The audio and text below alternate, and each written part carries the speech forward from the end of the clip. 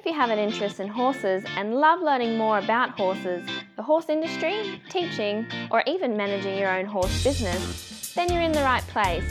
We would love you to join us on our mission, which is to improve the lives of horses around the world through the education of riders, handlers, and trainers. So get comfortable, listen in, and enjoy. If you have the same vision as International Horse College, which is to have a world where people safely appreciate, respect and enjoy their horses, and the horses appreciate, respect and enjoy their people, then have a look at their website, internationalhorsecollege.com, registered training organisation 31352. Today's guest is Alex Brown. I'm enjoying introducing Alex again. She came in episode 185, and if you'd like to go back to 185, you'll find out about the gift she received from the Queen when she rode at Badminton 4-star on 5 consecutive occasions, which is no mean feat at all. So I think she's well and truly able to talk about this topic. So we're going to talk about 10 tips for improving your cross-country riding. Alex, did you want to say anything about an overall tip or anything first of all, or we just start on the first tip? Hi, Glenys.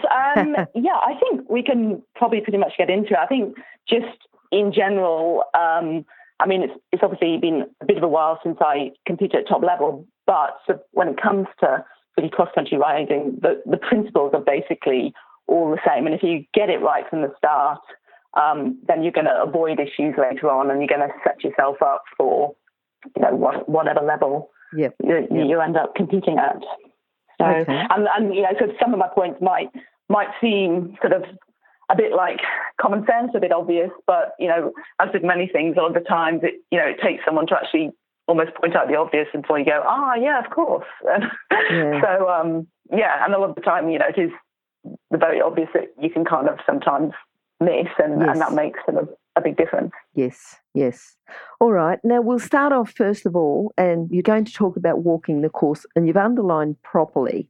So I think if you talk about that, and we were looking at route markers, good lines, walking all alternative, but if you can talk about introducing the course and some tips you'd give about walking the course.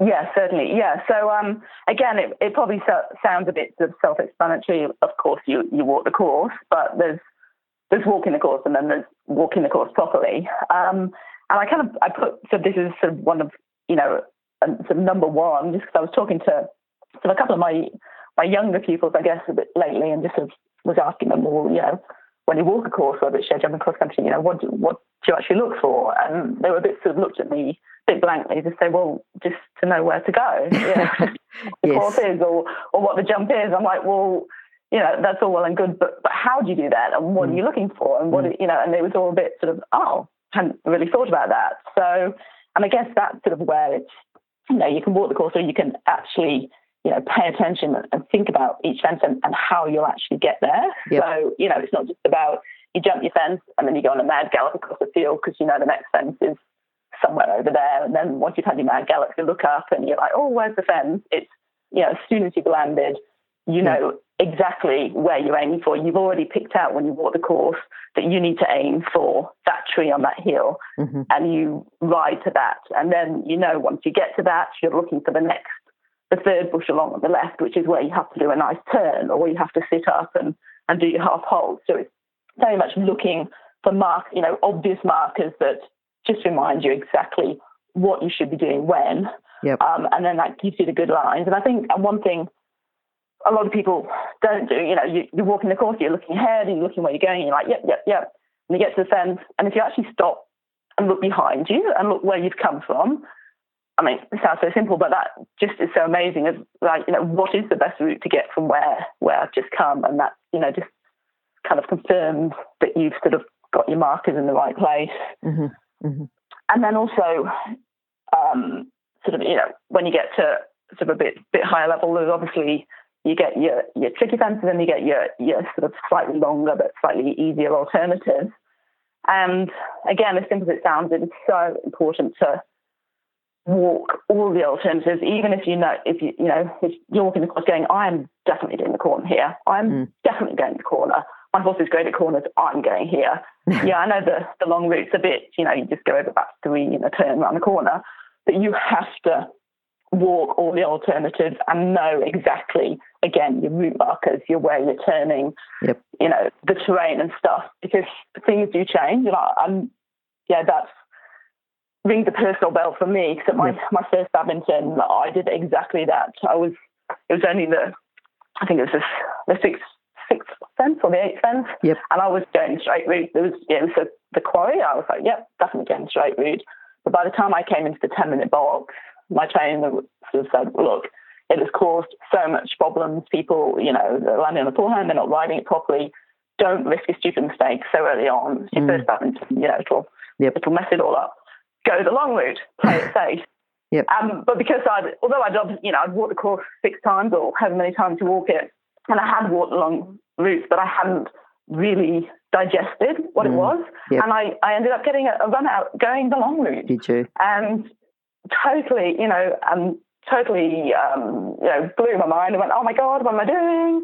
And then, you know, all went horribly wrong, but then I kind of snapped back in and then had a great round after that. But it was such a silly mistake. It's purely for not having got every, you know, option ready, so that you can change and you can react and you can think very dynamically and, you know, react to conditions and everything. So I was going to ask you how many times, you know, but I think you answered that when you said about 6. Yeah, so first 3 day, definitely. You do your initial walk just to go, oh, crikey, it's big. And then you know, do a bit better walk. But to sort of get the location, isn't it? You know, just to sort of find out where the hills are and where everything is. Exactly, And then each time you walk, you're drilling down a bit further, and then you're planning all your alternatives. And I keep, I walk as many times as I can. And I got in a bit of a kind of a tradition where I had to walk it, even though you've walked it from, you know, the Wednesday onwards.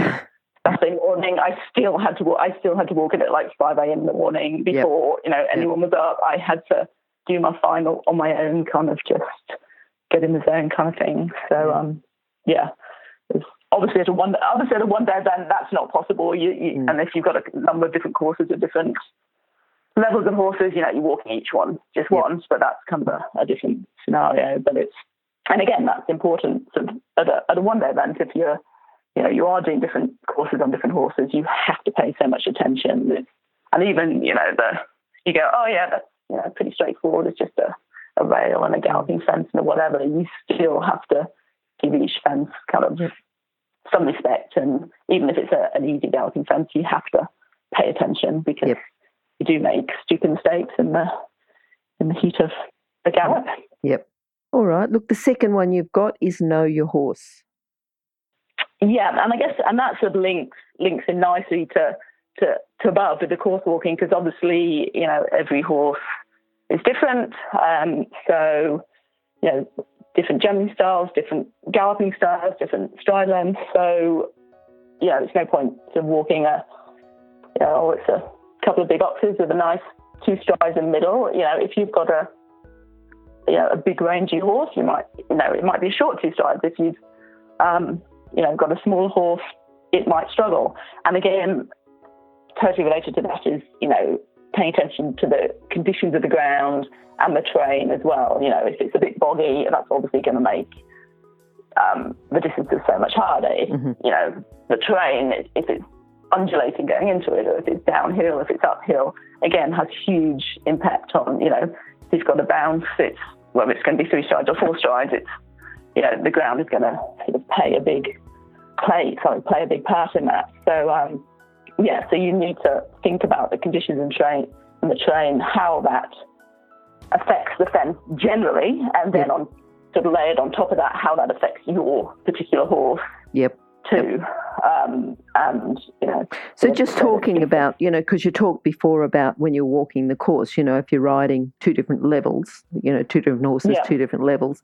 If you're riding a number of different horses, you know, as you're walking the course, you're thinking about how each individual horse is going to go, you know, say that, you know, you might be going up or down a hill on, say, all 2 or all 3 horses, but you're thinking about each individual horse as you're going through up and down.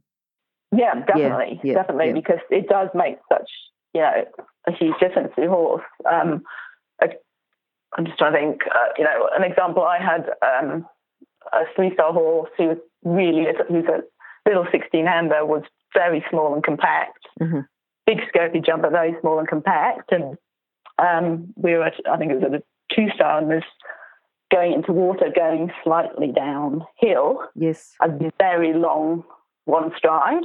And I had this little horse, and I had another horse, which, just did a beautiful, nice, cantered in, one stride out. But as I was walking the course, I actually turned to my trainer at the time and said, I bet you Shorty will put 2 in here. I'm like, I bet you he'll put 2 in. Yep. And I didn't ride it for 2. I still rode it for 1, but I was sat up ready, because I thought he'll just pop a little, because it's water as well. It backed him off a bit, and he just popped a little stride in. It was all very neat and very cute, but it was like a nice one stride and a little pat, and then over. Because, in my head, I was like, this could happen. Like I said, I wasn't riding for it to happen, but it's like, I need to be balanced, I need to be ready to sit up so that I'm not, propelled over the top. And so, again, you've got to think what the textbook would say, and then how that. Yeah. But I think that tip there, know your horse. If you didn't know that horse, you might have come undone at that particular fence. Yeah, exactly. Yeah. Okay. The next one you've got is rhythm and balance. And, I think this one someone might discount it a little bit. Well, of course you could have rhythm and balance, but do you want to talk about that? Yes, exactly. And it's part of, I think if you ask any of the, the good cross-country riders, what's the most important thing about cross-country riding, they would say rhythm and balance, whereas anyone else would be like, well, why? What does that mean? And they're like, it's obvious, your fastest horses cross-country are not the ones that gallop flat out and then you're pulling up and then you're wasting your time pulling up and then you're firing at the fence and then you're galloping flat out again. It's all about getting into a beautiful balance, and it should be you're just, you're faster speed, but you've got that nice rhythm and you're riding. So if it's just a single fence, a big brush of a ditch in front, you just keep moving, you just keep galloping into that. You sit up, slightly, you half halt, you stride, and you just keep riding. So everything is smooth. You're not fiddling. You're not galloping flat out, hauling, and then setting up again. It's all about getting in the rhythm and the balance, and that comes back to back to your basic schooling, back to your cantering over poles on the ground and your single fences, and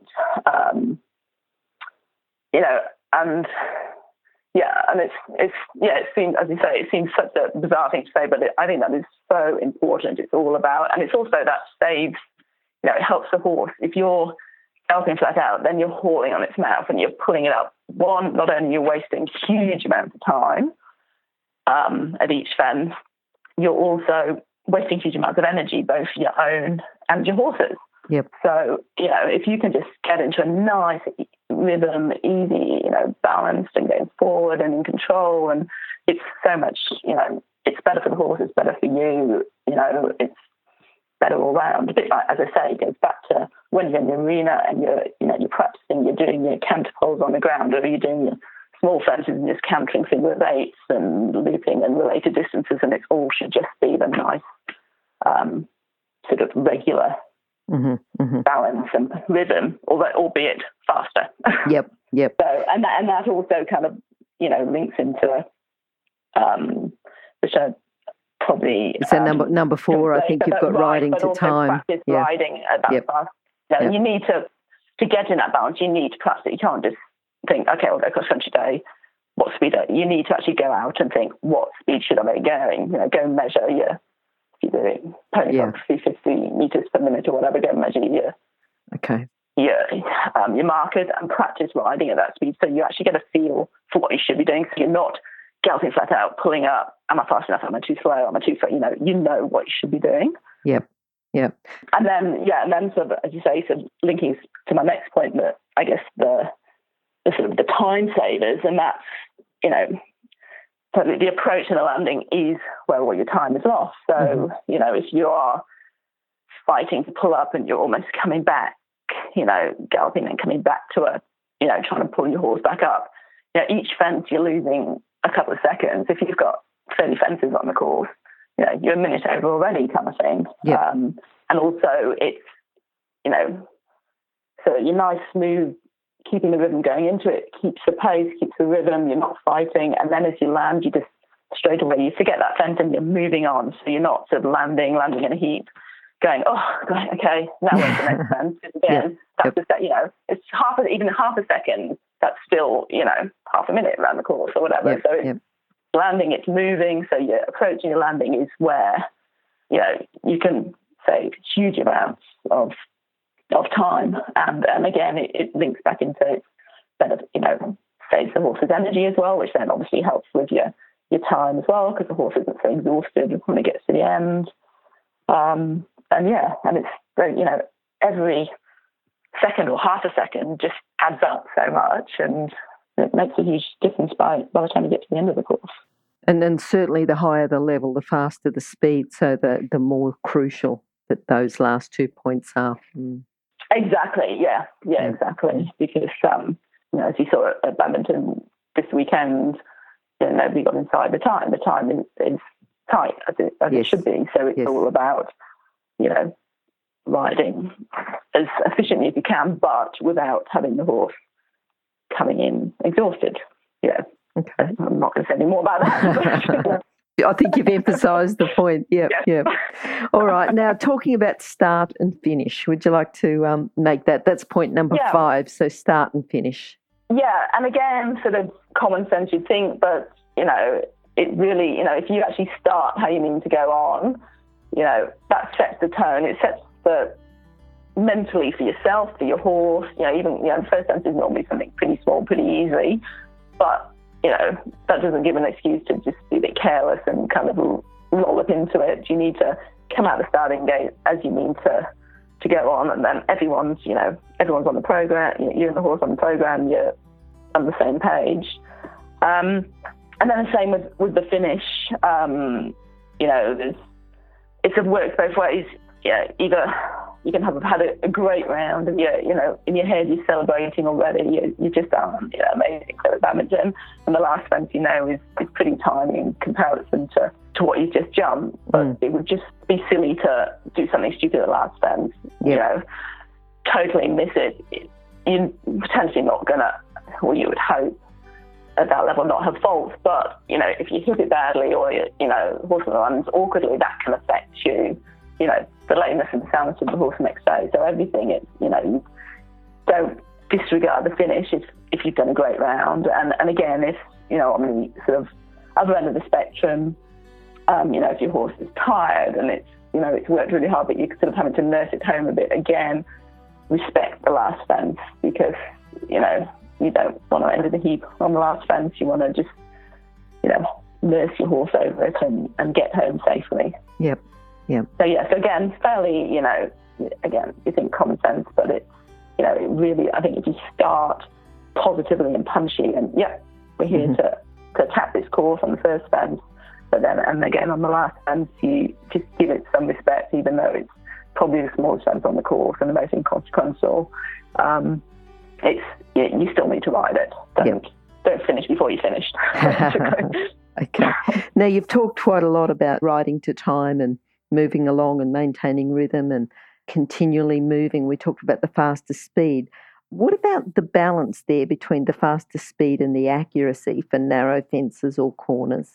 Yeah, exactly. And you'll see, so nowadays it's pretty much every second fence is either a narrow, a skinny fence or a corner, isn't it? It's you have to be able to be riding, you and the horse have to be able to jump these fences, and they're not, on angles or skinny or corners. Mm-hmm. And again, that sort of comes back to your sort of your groundwork and your basics and your practicing beforehand. And, straight away you need to be, ensuring that your horse is straight and that it's listening to you, that you can jump on the angles, that you can, you've got your narrow fences, so you start with your guides on each side, then you slowly move one, jump it slowly with the other, make sure you can, jump either way. And it just sort of basically really links back to that basic training of, straightness and your gymnast basics and your grid work and your, it's not, you have, as you said, it's not just about galloping and jumping. You have to have that accuracy as well. So you have to have that training and that, the horse has to be constantly listening to you, and you have got to be switched on and know, and again, thinking back to the courses, know exactly your route. So you know you're dead straight, or you're coming at the corner at exactly the right angle that you need to be, and you've got your trees lined up and your markers, so that you're giving yourself the best chance to get over it. Okay. And we thought, there's plenty of practicing and sort of exercises that you can do at home. Yes. Get it right. Well, I think all of it is it doesn't just all happen on the competition day. There's a lot of work goes in at home. Yeah. Exactly. Yeah. Now, what about water? We hear about some horses that have just got a bit of a boogie towards water and back off when it comes to water. What can we do to introduce the young horse to water, make it a bit of fun, just to avoid those future issues, bad memories? Yeah, exactly. And that's sort of, I think whether your horse is good at jumping into water or not, it all comes from kind of how you first introduce it and approach it. Mm-hmm. So, you want to make sure that when you're first going and you're practicing your water, it is a good experience and a fun experience. You want to make sure, you want to try and find a water feature somewhere that's, it's shallow, but it's open, it's got good footing, and, it's inviting. I think if you don't always have access to good courses, it's quite tempting to, you've got your boggy little creek at the bottom of the field to try and, use that as a practice, which is not going to be encouraging for the horse. So you really want to take your time, and it does, really does pay off if you start off and you actually invest in, going to a course and really practicing through a good water jump, and just getting them, start off really slowly. They're just walking through, they're just at ease. Maybe you've got the buddy walking along with you, so everything's good. Then, you're just walking in and out. It's all very open. It's all very easy. Then you progress to trotting and, not even jumping into the water to begin with. Then maybe when you first introduce a jump, you'll sort of trot through the water, do a couple of, just up a bank out, not jumping up a bank, a slope out, and then a little fence sort of on the land, and then you can, just playing around, and then you can slowly bring it back the other way. Mm-hmm. And just really take it slowly, be positive, no messing around, but it's got to be fun, because you can sort of, and take it slowly. A lot of people think, well, we'll just, gallop the horse through the water and it'll be fine, and we'll use speed to make it happen, which is fine. You'll get away with that for a few times, but it'll be the fear and the speed that's getting you over the water jump. So then when, you start doing more, it gets a bit bigger, you get to the next level, the horse has got that fear and it's not confident, and you can't get away with it so long. So you have to, just establish that ground lines of, or that base, that it's fun, the horse is happy to jump into water. Because to begin with, they will super over the jump. So, they don't, the water is such a stopping force when they land. It's really quite a thing for the horses. So it has to be, introduced calmly. And one thing I find, a lot of water jumps obviously have banks coming in or out, which even on low banks, you kind of go, oh, well, that's a nice way to drop in or jump out. But it's actually, if you're going to start your first introduction to water, if possible, it's better not to use a bank, just because jumping up a bank, again, is a bit more tricky for a horse. Coming out of water, it makes it even trickier. So you're more sort of, again, a really over jump and possibly jump awkwardly. So, I think to begin with, don't, use a nice, easy little log or little jump coming out of the water. Don't have your first jump out of the water, up a bank or up steps. Okay. So a slope when you're first teaching, just like a bit of a beach in and out. Yeah. And start slowly, because again, cantering through water is with all the water and splashing it again is quite daunting for a horse. So really go back to basics and just walking and trotting and playing around, and then, a little pop of fences and stuff. Yeah. And just to go over that too, you had said about jumping out first rather before you jump in. Yes, and not even jumping. So you sort of trot out up the bank and then maybe it's 1 or 2 strides as you jump out. So it's not a big deal. It's just the water and there's a jump. Oh, that's good. And then you can come the other way and there's a jump, there's a water, but the horse has got plenty of time to see the water and work it out. And that's sort of the thing. If you're going in too fast and you've got to jump on the edge of the water and the horse isn't sure and you're going fast, the horse hasn't got time to process what it's doing and it can't see where it's going to land, and that's when it'll either stop or he'll either jump or he'll tip or he'll leave a leg. So the first one, you just have something small and little, a bit away, so the horse can go, okay, yep, I've got room to land, and then I can pop into the water, and it's all fun and it's all good. And then you can slowly bring it so that he has to jump off the edge of the water into the water, things like that. But he'll have got in his mind that, I know this is doable. I know what I'm doing. Okay. And keeping it, obviously you want forward impulsion, and you need to be riding forward and riding strongly, but using speed that's speed and fear, which, like I say, will get you through a few times, but it's going to end in tears eventually. Yeah. The horse needs to have enough time to know what he's doing, process how he's going to land and see what he's doing. Good. If you're an equestrian coach or a horse riding instructor, or even if you aspire to be one, have a look at the free video series for horse riding instructors on the Horse Chats website. Go there now, have a look, horsechats.com. Now, what about ditches? Because, often horses are, if they're not worried about water, they're worried about ditches. Anything, different or the same for ditches? Yeah, and that's kind of a similar approach to it. Again, it's not using the speed and kind of the blindness to get over it. When you're starting off, it's doing it very slowly and calmly, just letting them walk or trot through the ditches. Obviously, you'd never let them sort of sort it out themselves. You don't let them stop or turn away, but they're always going forward. But they can take the time to see what they're doing and sort of work it out themselves, and then sort of once, so that they know that they're confident to jump it, and then they kind of get so the ditch isn't really the problem.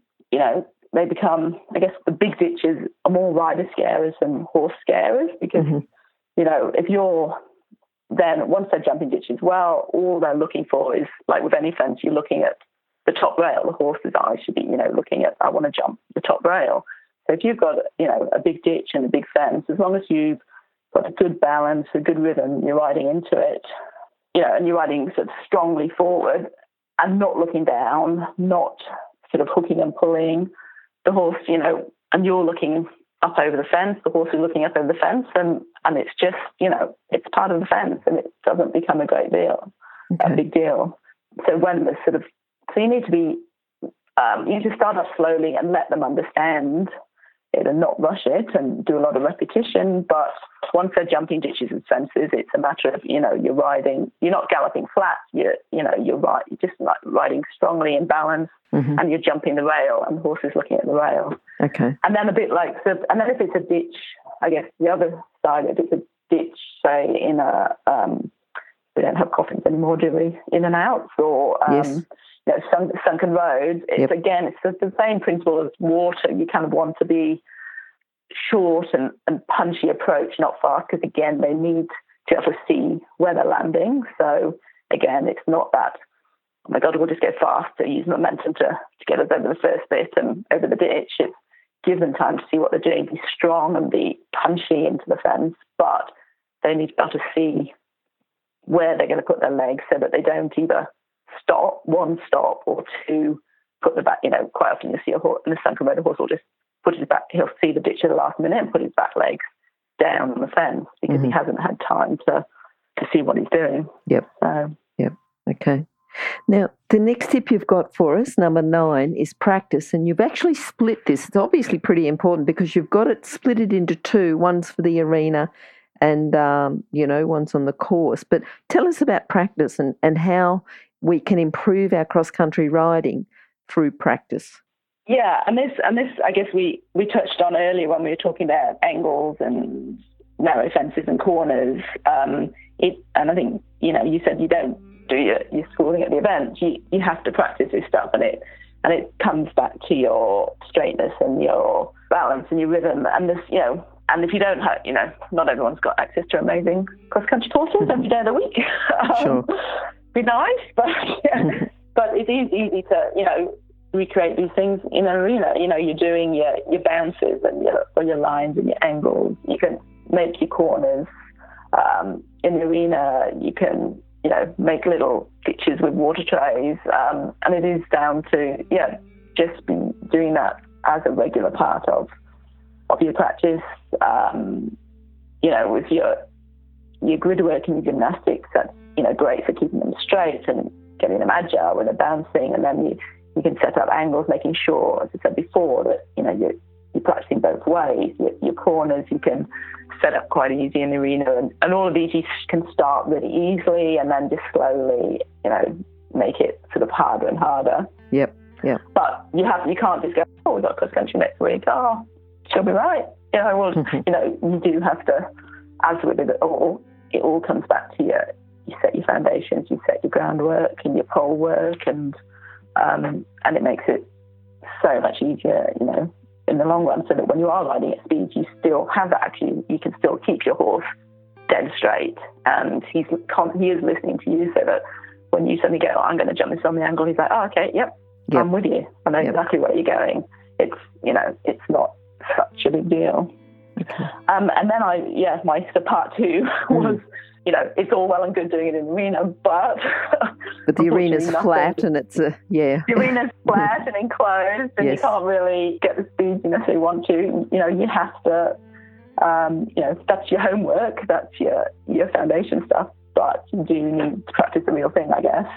And as we said earlier, the terrain makes such a difference to a simple looking fence can be completely changed by different terrain, or if it's up or it's down or it's undulating or whatever. So, nothing beats practicing on the cross country and, practicing riding at the kind of speeds that you need to be riding, and knowing that you can, sit up and do your half halt, and things do happen. It's not going to happen as quickly as when you're in the arena, but, you have to have that schooling so that you're not fighting, taking, the whole way down the hill fighting to try and slow up. Sure.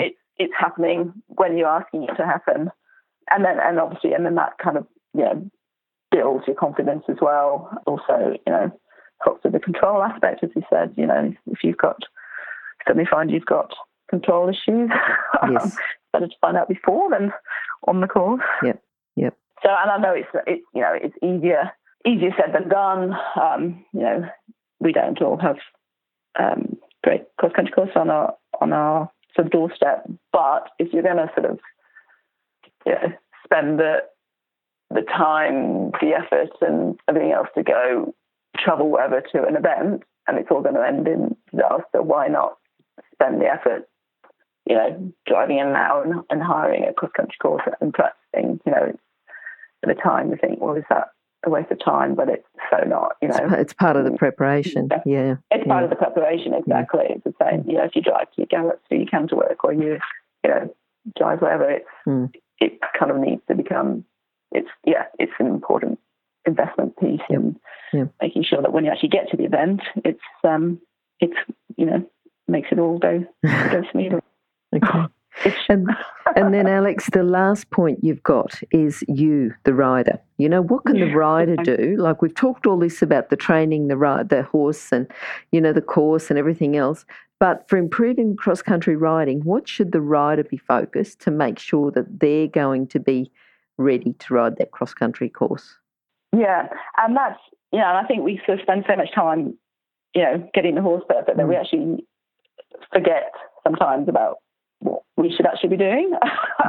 Yes. And, it's, again, sort of simple things of, are you actually practicing riding, at those speeds and, you know, with slightly shorter stirrups, you know, if you're doing, you know, a big course, you know, it's a long time that you're riding like that. You need the fitness, you need the strength in your legs, you need the balance. Like, you see so many people who just are not used to riding, you know, the 2 point out of the saddle and being in balance with the horse, and, you know, getting a weight off the back, and, you know, letting the horse actually move underneath and not carry your weight as well as a dead weight on his back. And you'll see people kind of a bit using their hands on the neck, kind of almost sort of swinging, you know, the weights on the hands because they're standing up straight, and just sort of balance, you know, swinging a bit on the neck because they're a bit tired, and they're like, well, I've got to get my weight out of the saddle, but I'm not actually holding myself up. I'm still,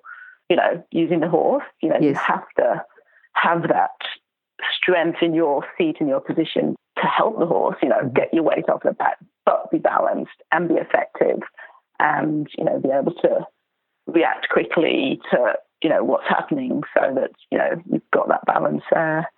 And the stamina, I guess, to, you know, by the time you get to the end of a big course, if your horse is tired, you need to be able to work that extra bit harder to get him over the last few fences.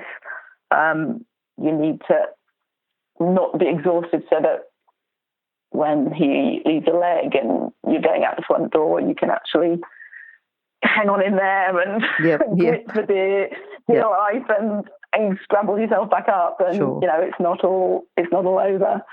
And and I guess it's, you know, it's really that fitness and that the balance, you know, having that you know, that you watch the good cross country riders, and they're so balanced and in tune with a horse, and so light, and, you know, they're not impeding the horse in any way. They're not adding to the weight. They're very, you know, it's all the strength that in their sort of lower legs and their, you know, stop of their hands, and it's really sort of, you know, practicing that and being able to do that, and having that commitment as well. I think you have to, when you're riding cross country,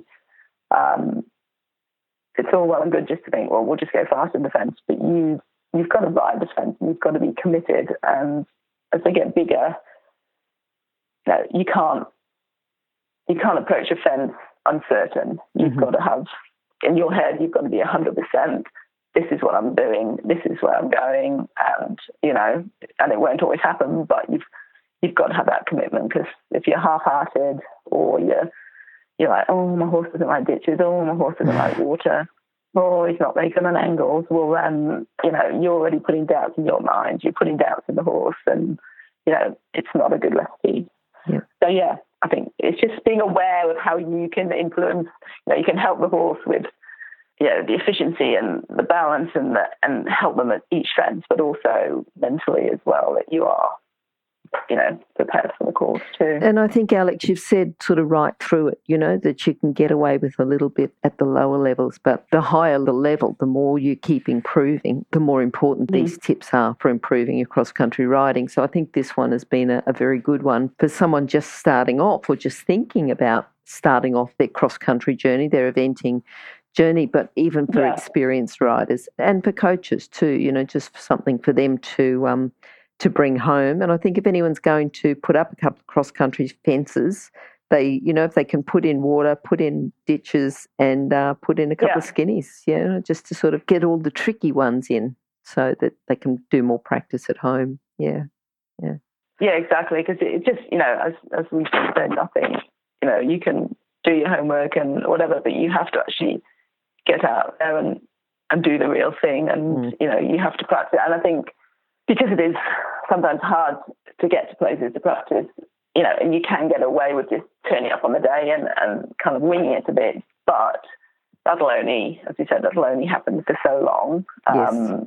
You know, then the cracks, as you go up a level, as you know, do better things, the cracks will potentially start to show, which is why you need to kind of really, you know, put in that effort from the start, and then everything just so much easier. And if you do, you know, hit a hiccup or something goes wrong, it's easy. You haven't got so far to go back. You know, you've got the ground in there, so it's not such a big deal. It's just, okay, well, let's go back, and we'll just go back to where we were, and we'll go over it again. Just start again, get it all calm, get it happy, get it fun again, and then move forward, as opposed to, well, the horse is just because he's scared and the rider's scared and it's all just out of control, then it's not fun. And not safe.